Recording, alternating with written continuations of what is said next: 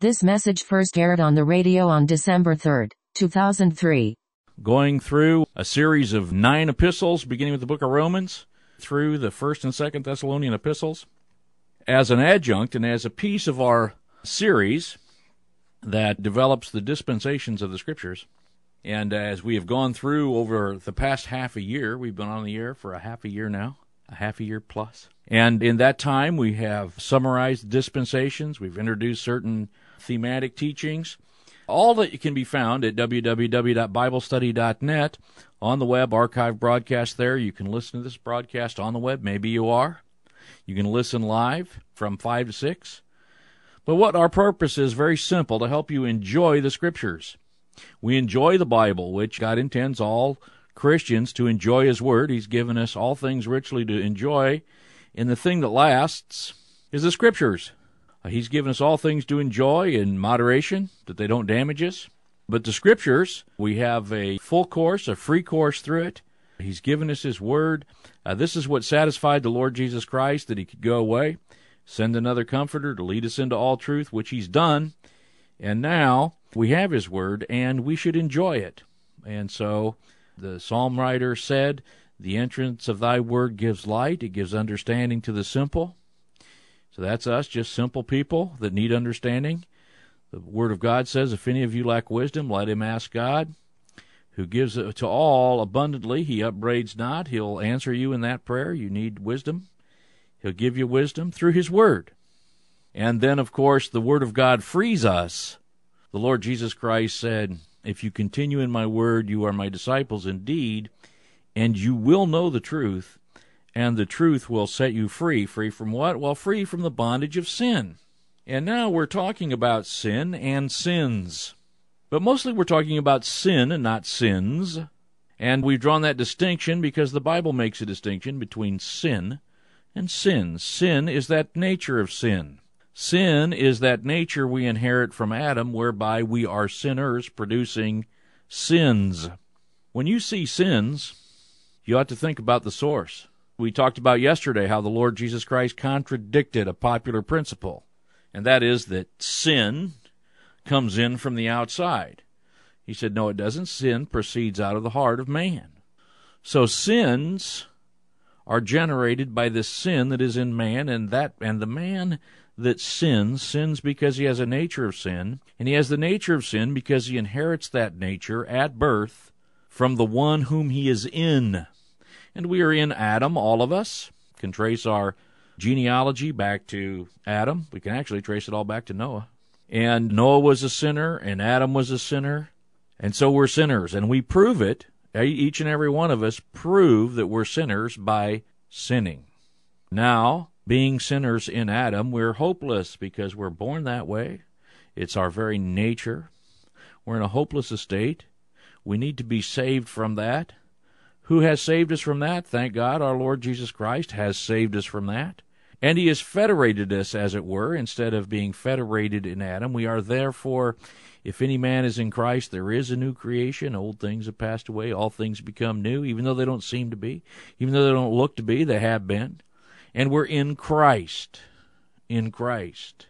And what does it mean to be in Christ? Well, that's what Romans 6 really teaches us. It means that we're dead to sin. It means that His death becomes our death. His burial becomes our burial. His crucifixion, by the way, becomes our crucifixion.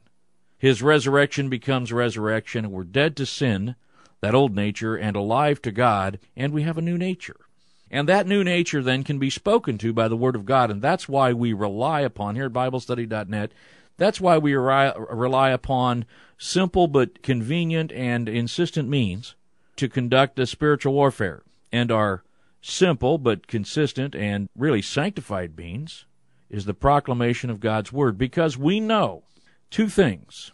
Faith comes by hearing, and hearing by the Word of God, and that miracle called the new birth, which is a marvelous thing, but which is no mystery.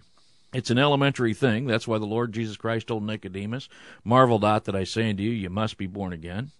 You're a teacher in Israel, you don't know this? What are you, ignorant as a teacher? I mean, after all, you're the master teacher in Israel, and this is elementary truth. A man must be born from above. How is he born from above? He's born from above by grace through faith. Faith comes by hearing, hearing the Word of God. We'll see that in the 10th chapter of Romans. And so our purpose is to bring the Word of God to you, because if you're lost and you're dead in your sins and trespasses, enemies in your mind according to wicked works, then as you hear the Word of God, you become convicted of sin, righteousness, and judgment.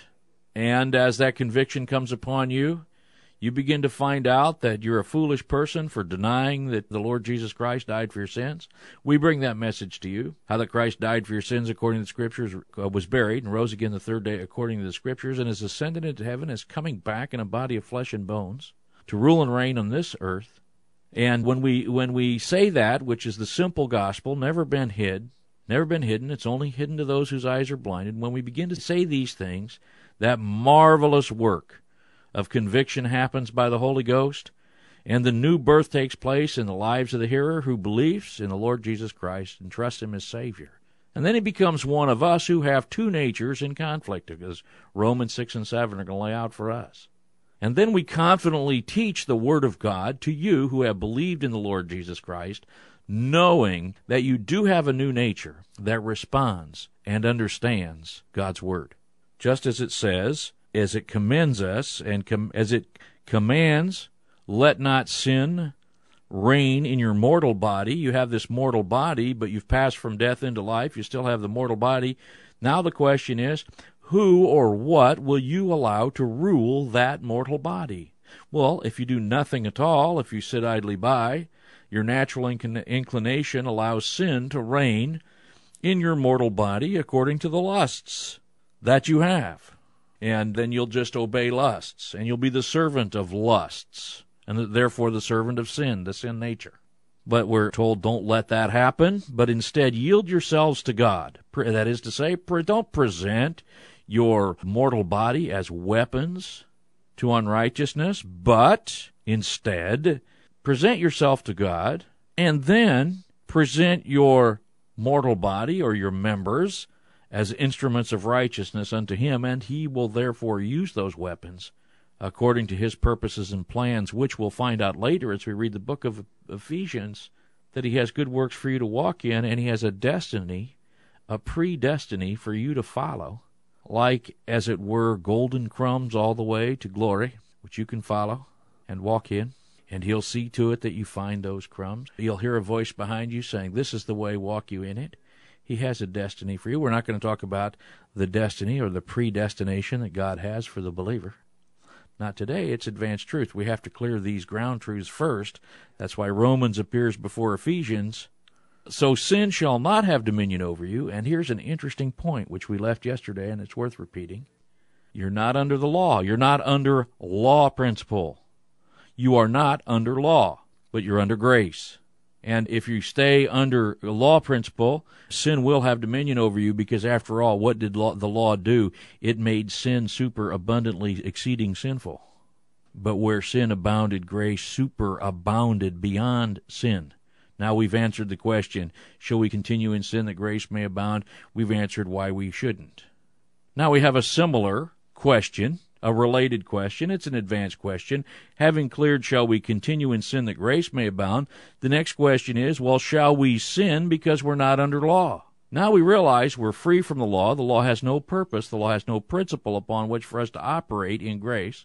Now, shall we therefore sin because there is no law and because we're under grace? God forbid. So the first question is, shall we sin so that grace would abound? The answer is no, because we realize where sin abounded, grace superabounded. So a nonsense thought might be, well, then let's sin even more, and grace will superabound even more. And we see the argumentation from that, because in fact, in grace, we're freed from sin. We have this new nature. And now the question is, well, we're not under the law, so shall we sin because we're not under the law, but under grace? And the answer to that is, God forbid, because that misappropriates and misunderstands what the grace of God is for. The grace of God is certainly not that we might be servants of sin. And that's the argument now. The grace of God is that the old man is no longer going to rule our life. The grace of God is a new man in Christ, and a new man who operates on a faith principle.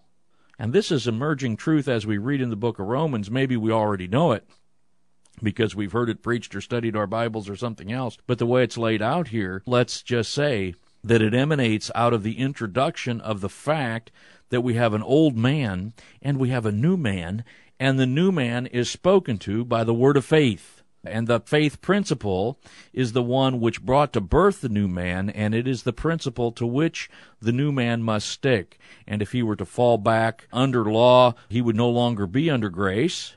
And secondly, why would we want to continue in sin because we're under grace? In other words, why would we want to yield ourselves to become servants unto sin, when in fact grace has freed us from sin? We see the logical inconsistency of that here in the Scripture. Now, that doesn't mean that we don't behave illogically and logically inconsistent, because that's the great problem of Romans 7, is when we look at our behavior, we have to say, I find inconsistency here. And the reason that you find that inconsistency is not because you don't have a new nature or because your old nature is just stronger than your new one or whatever. It's because you find that you have two natures, not one and then the other. And I'm so unhappy today that so many people misteach the Scriptures and say, well, you used to be this way, but now you're this way. As if there is no more old nature in the believer, there's only a new nature in the believer. And of course, that's false. And that causes so many Christians to wonder if they're really saved or to not understand how to conduct themselves in a life of victory over sin, because they lose the principle of grace through faith. Well, I get ahead of myself, but I'm telling you where I'm going. We look now at Romans chapter 6 and verse 15, 16, 17, and 18. And I'll just read those. Romans 6:15, what then? Shall we sin because we are not under the law, but under grace? God forbid. Know ye not that to whom you yield yourselves servants to obey, his servants you are to whom you obey, whether of sin unto death, or of obedience unto righteousness? But God be thanked that you were the servants of sin, but you have obeyed from the heart that form of teaching which was delivered you. Being then made free from sin, you became the servants of righteousness. Or, we might put it this way, having then been set free from sin, you have become the servants of righteousness, or you have been made the servants of righteousness. Now, this is something that teaches us not what we ought to do, but who we are. And I think it's much more important sometimes to understand who we are and then figure out what we should do, rather than just find out what to do.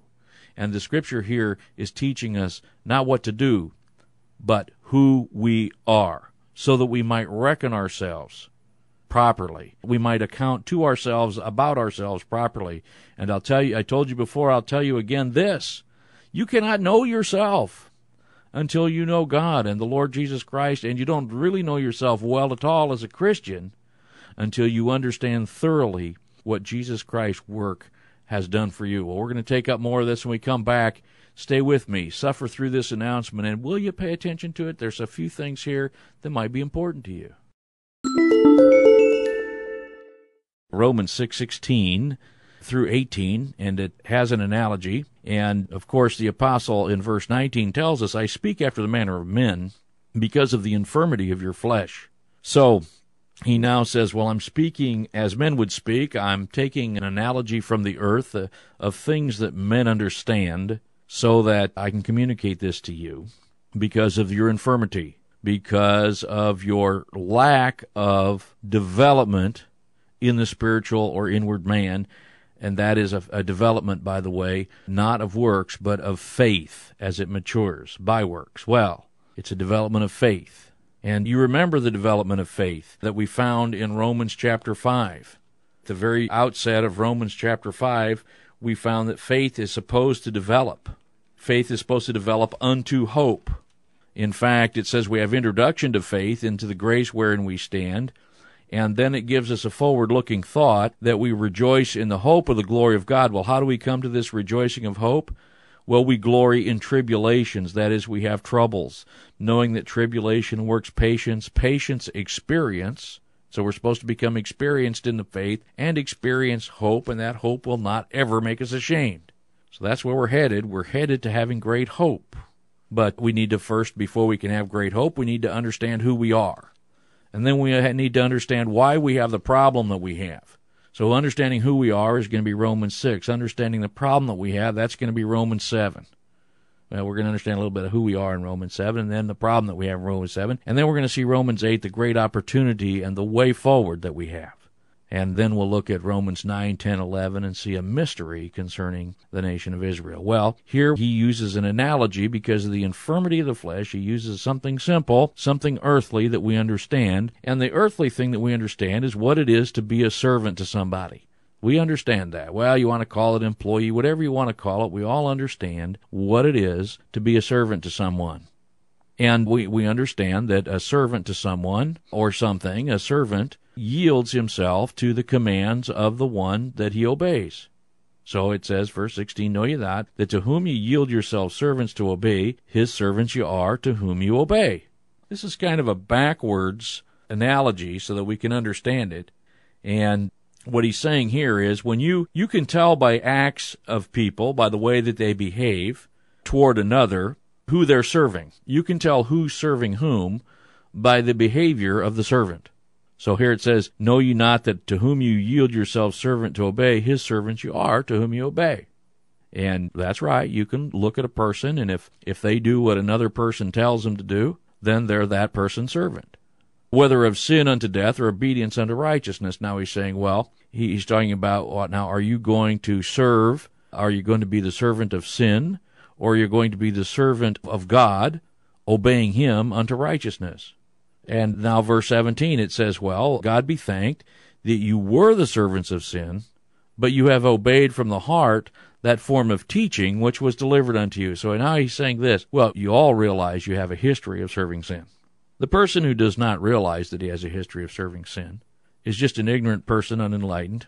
He has no light. It is not that he didn't serve sin. It's just that he's ignorant about himself. So here he says, God be thanked, you were the servants of sin. That's something to reflect about. Yes, indeed, I was the servant of sin. But now you have obeyed from the heart, and with the heart man believes. We're going to find that out in Romans 10. You don't believe with your head. You don't believe with your mind. That is not believing. So I don't know why somebody creates this straw man to cast it down. You have believed with your head. Why don't they just say you believe with your foot or you believe with your little finger? This head knowledge, heart knowledge, I don't even know what they're talking about. The Bible says what the heart man believes. That's anything. The man believes anything with his heart. Doesn't believe anything with his head or his hand or his wrist or his knee. You believed with your knee. That's why you're not saved. How many times have you heard the ridiculous statement, you're 18 inches from salvation? Because you believe with your head and not your heart. I don't even know what that is. And the guy that says that doesn't know what he's talking about. It just sounds good. Why not say you're 28 inches from salvation, you believed with your shin or your knee, depending how tall you are. You can't believe with anything but your heart. And so here it says you've obeyed from the heart the form of teaching. Now this word obeyed means you've been persuaded by. You've been persuaded from the heart. The form of teaching which was delivered unto you. This is an unusual statement, but he's pointing out when he talks about the form, he's talking about a type. He's talking about an organized system of teaching. He's not talking about a mere fact. He's talking about the type of teaching. He's in the middle of typical teaching. He's teaching the type of Adam being the progenitor of the body of sin, and he's talking about Christ as the progenitor of the body of Christ. Now, he's not using the phrase body of Christ, but he's talking about the two natures. He's talking about the Adamic nature, which is the nature of sin, and he's talking about a new nature here, which is God-breathed. And therefore, we have this typical teaching, and that's what he's talking about. You have obeyed from the heart, or you have been persuaded from your heart, the typical teaching which is delivered unto you. And what is being delivered unto them? That Christ saved them. They were condemned in Adam, and that Christ has saved them from sin. And so now, he says, being then made free from sin, you have become, literally, you have become, or you have been made, the servants of righteousness. Now, this is not, as I said, this is not what to do. This is who you are. So part and parcel of what has happened in the new birth, you see, is that the servant of sin has been made the servant of righteousness. So this is like unwrapping the gifts that you've been given. This is like unwrapping the gifts that you've been given. We haven't been told so much as that yet. We will be at the end of this chapter, Romans 6:23. The wages of sin is death, but the gift of God is eternal life through Jesus Christ our Lord. Well, what is this gift? This gift is a new nature that's been given to you. Well, what does it mean to have a new nature? Well, it's not the nature of sin, and it is not a nature that operates on a law principle. It is a new nature that is a sin apart, that is in Christ, and that operates on a grace principle, on a faith principle in grace. So we find the principle that it operates on. Now, what side are you on? Well, you've actually been made a servant of righteousness. You say, well, I don't think so because I yield my members' weapons to the other side. Well, yeah, so you're accounted to be, you look to be the servant of sin, but you've actually been made the servant of righteousness. You can present yourself to God and yield your weapons as instruments of righteousness. This is not something that the unregenerate person can do. This all is part and parcel of the new nature. You have been made the servants of righteousness. So, yes, it's a shame when the servants of righteousness yield their weapons to sin, but here's what it is. It's a contradiction. It's a contradiction. It's an unreasonable contradiction, and it's at least that. Whereas with the sinner, unregenerate, it's not a contradiction. It's what he does. Now, verse 19, he says, I speak after the manner of men because of the infirmity of your flesh, because as you have yielded your members servants unto cleanness and to iniquity, even so now yield your members, or present your members, servants to righteousness, unto holiness. Unto holiness. Well, what is this now? Verse 19, we take it apart a bit. You have a history of yielding your members, servants to uncleanness and to iniquity. That is to say, lawlessness unto what? That leads to lawlessness. So you've got a habit of yielding your members, servants, to uncleanness and to iniquity unto iniquity. That's your habit. You have been doing that. That's why he's speaking after the manner of men. This is the thing that all men have been doing. Even now he's saying, now you have this new nature. Now yield your members, as it were, servants to righteousness unto holiness. This is something you need to just reckon that you can do and to do. Yield your members, servants to righteousness unto holiness. You say, well, how do you yield that? Well, you acknowledge it's so. You do it by faith. You don't do it by ritual. You don't do it by some work. There's no work to perform here. You do it by faith. You reckon it so. For when you were the servants of sin, you were free from righteousness. What fruit had ye then in those things whereof you are now ashamed? Or what was the result? In other words, he's saying, look at the result. The end of those things is death. It brings shame to your life. Every Christian ought to be able to realize that he lived a shameful life. Well, it's a simple thing to say. You have a good conscience. You can answer to God. You can say, yeah, I had a shameful life. I'm not proud of that. Don't want to boast about it. Don't want to talk about it that much. And what fruit had ye then in those things whereof not you're now ashamed? Bad fruit. The end of those things was death. That's right. It's where I was headed. But now being made free from sin and become the servants of God, you have fruit unto holiness and the end everlasting life. And so this now introduces the thought of the fruitful Christian. It doesn't guarantee it. It just introduces the fact that now, as a servant of God, you can be fruitful unto holiness. What is holiness? Holiness is separation by God for use, according to his purpose. You say, well, where's that going to go? Well, we'll see where that goes.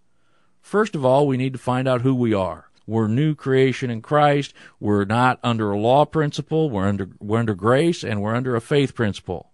And we're going to stay there, aren't we? Because that's the way this new motor operates. We've been given a new vehicle. We're regenerate in Christ, and this new vehicle is a Mercedes. And we don't have to drive a scooter anymore. Got off that old Segway, and I'm in a brand new Mercedes. You say, well, what about it? What's the Mercedes aren't that good? Okay, I'm in a brand new Rolls Royce. And you'd think everything was great because I have a perfect vehicle here. I have a vehicle that will not sin, that cannot sin. But I've got a 2-car garage. That's my problem. And that's the problem that we get into here. as we look at the problem of the Christian life. And what's the problem of the Christian life? Well, we've got a new vehicle, but we've got a 2-car garage, and in that garage is also that old vehicle. And sometimes we just get in the old jalopy, we get in that 74 Pinto, even though we've got a brand new Rolls to get into. That's one problem that we have. The other problem that we have is even when we get into that brand new Rolls Royce, what happens? We lack fuel, or we lack power. And that's what we're going to find out here now as we turn toward Romans, as we head into Romans chapter 7. We're going to find out that we have the new vehicle, but it lacks power. And we have a new life, but we lack the power to live it. Oh, what are we going to do about that?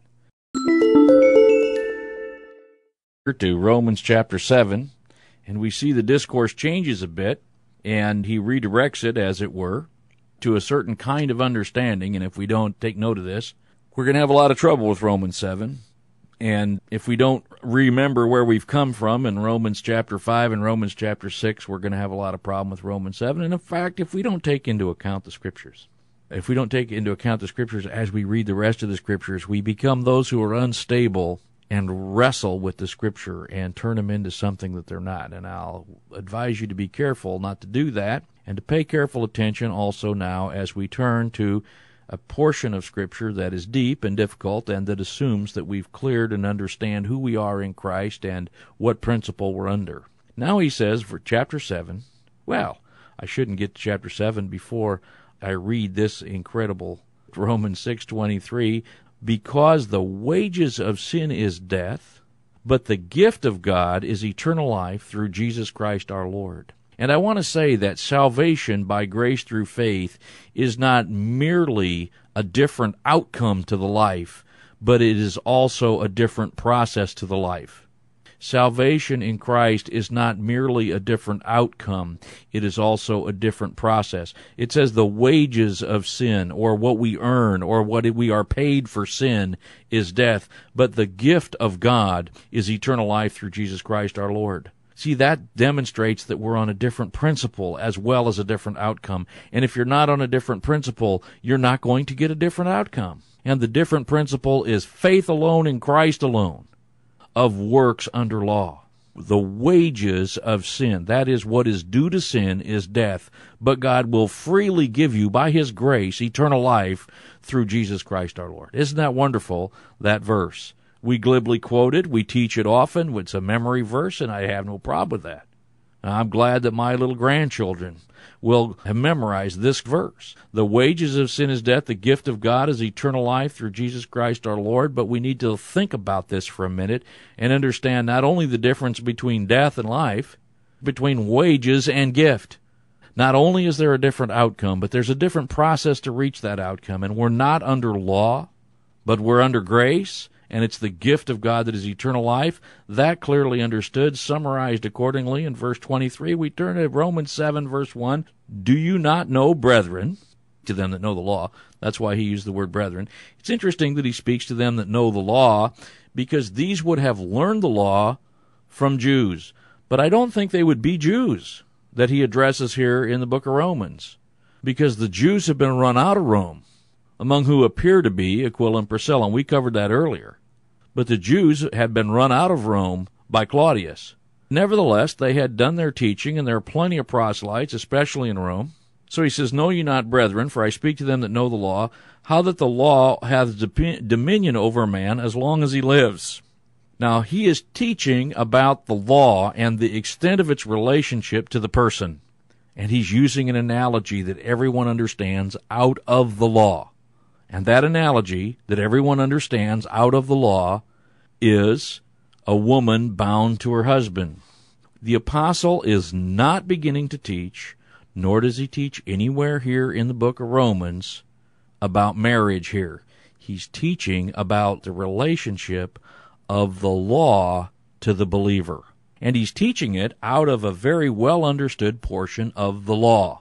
Now, before we go any further, let me just say that the law says, for example, that a disobedient child should be taken by his parents to the elders of the city in the gates, and he should be declared to be a rebellious son, and then they should stone that child to death and leave him in a rock pile, we would assume, therefore, the accusers being the parents, the judges being the elders, that the accusers, the parents, would throw the first stones. Now that's in the law, and that's a right thing. What the law says about disobedient children, rebellious children, stone them to death. From there, we can learn something. But the thing that we don't learn is that we should take our disobedient children and stone them to death. I'm not going to stone my disobedient children to death. Neither am I going to tolerate you doing that. But we can still learn the righteousness and how horrible it is to being disobedient to parents. Well, here now we learn this. We're going to learn about the grace of God and why it applies to us and why we're not under law from this analogy. And I'm not going to take this analogy and tell you to leave the woman that you're with and all kinds of other crazy things. The woman which has a husband is bound by the law to her husband as long as he lives. But if the husband be dead, she is loosed from the law of her husband. So then, if while her husband lives she's married to another man, she shall be called an adulteress. But if her husband be dead, she is free from the law, so that she is no adulteress, though she be married to another man. Wherefore, my brethren, you are also become dead to the law by the body of Christ. And now we have this statement, and this is not talking about the church which is his body. This is not just some sudden introduction of the concept of the body of Christ. No, this has to do that we're dead to the law according to the dead body of our Lord Jesus Christ, who did die for us. And although she's under his rule and his authority while he's alive, when he is dead, he no longer has authority over her. She is free to marry. She is free from him. She may marry who she is. This analogy of the emancipation of the woman from her husband applies to the emancipation from the law due to the crucifixion of our Lord Jesus Christ, who fulfilled the law in his crucifixion. Now, he fulfilled the law in his crucifixion. The law said, for example, cursed is anyone who hangs on the tree. The law had curses for us. He became a curse for us. He died under the law to eliminate the penalty of the law. He fulfilled the law. That doesn't mean he abolished the law. He didn't abolish it. He fulfilled it. It's done. It's perfect work. He fulfilled. That doesn't mean that there's something left for you to fulfill in the law. Quite the opposite. In fact, if he fulfilled it, then there is nothing left of it. It's to be observed as fulfilled. And now, those that know the law, the apostle uses this analog, and of course it's an inspired analog, inspired by the Holy Spirit of God. It's a perfect analog. The law, with respect to the believer, is like a dead man to a widow. He served his purpose, he's gone on, and I'm free from it. That's him, free from the law. Oh, happy condition. Whoever is under the law. Now he said, I know, for I speak to them that know the law. These are those who are under the law. This the Jews or Jewish proselyte? Either way. Wherefore, my brethren, you are also become dead to the law by the body of Christ, or by Christ's body, that you should be married to another, even to him who is raised from the dead, that we should bring forth fruit unto God. And now he's taking us through, as it were, by example, the reckoning faith of dead to sin and alive to God. Just as Christ died in fulfilling of the law, and he's dead, so that thing which is against us was also nailed to the cross with him. He died for all that. Now he's alive without all that. Different husband.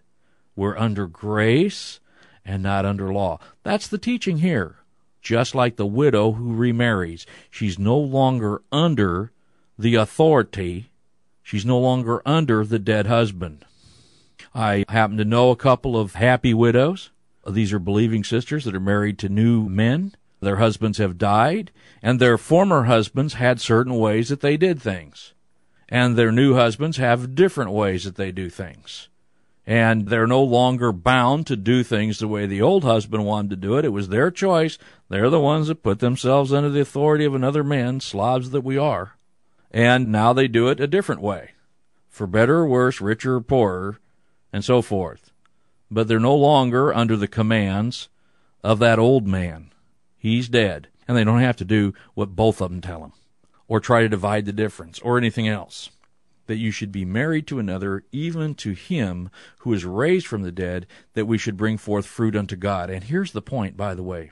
Do you want to live a fruitless Christian life? You know, most Christians are living fruitless Christian lives, at least most that I know. And the reason for it is that they're on the wrong principle. They have abandoned the principle of grace through faith. It's hard to find a whole group of Christians who will hold together the principle of grace through faith and put away this whole legalism business. And of course, that is the attempt of the enemy. In the spiritual conflict, we can realize that it is the attempt of the enemy when people depart from the principles laid down here from Romans. That is why the book of Galatians is written, to correct those who depart from Romans. And in there we read, "Who has bewitched you, that you so soon moved from the gospel and from the truth? Who's bewitched you?" Well, we know who bewitched you. Are the enemy of our souls, who knows that the Christian already has eternal life and he can't be robbed of that, so he can just be made unfruitful. And how is he made unfruitful? He's made unfruitful by being moved off the principle of grace through faith. You want to be fruitful? You want to bring forth fruit to God? You must adhere to faith alone in Christ alone. I say adhere to it because you receive the gift of God, which is eternal life, by believing that, but you can only become fruitful in the Christian life by adhering and persisting in that, and not being moved to some other principle. Don't be so foolish to think, having begun in the Spirit, you'll now be made mature, perfect, according to what? The law. It just doesn't happen. A different principle, a different process brings about a different result. Fruitfulness is brought about by grace through faith. Anything else is going to bring about result altogether. Verse 5, "For when we were in the flesh, the motions of sins which were by the law did work in our members to bring forth fruit unto death." Now listen, we're not in the flesh anymore. Anyone who's believed in the Lord Jesus Christ is not in the flesh. I remember I had a fellow that was very angry at me one time as I wanted to conduct myself in a biblical way that he didn't understand. He wanted to beat me up, but he couldn't bring himself to do it, of course, because God restrained him. And I told him, well, God's the only one restraining you. He said, I ought to step out of the Spirit here and smack you one. He's born again. He's in the Spirit. He's not in the flesh anymore, even if he's acting according to the flesh. He's just another Christian that's at war with his two natures. Don't kid yourself and don't give yourself so much credit here. You're not holding yourself back. God's keeping you from hitting me, not to protect me, but to protect you, because I'm his servant. Like to go on here. We're running short of time, and I'd like to play for you a great song, so stick with us, and we'll look more at Romans 7 tomorrow. This is a wonderful study.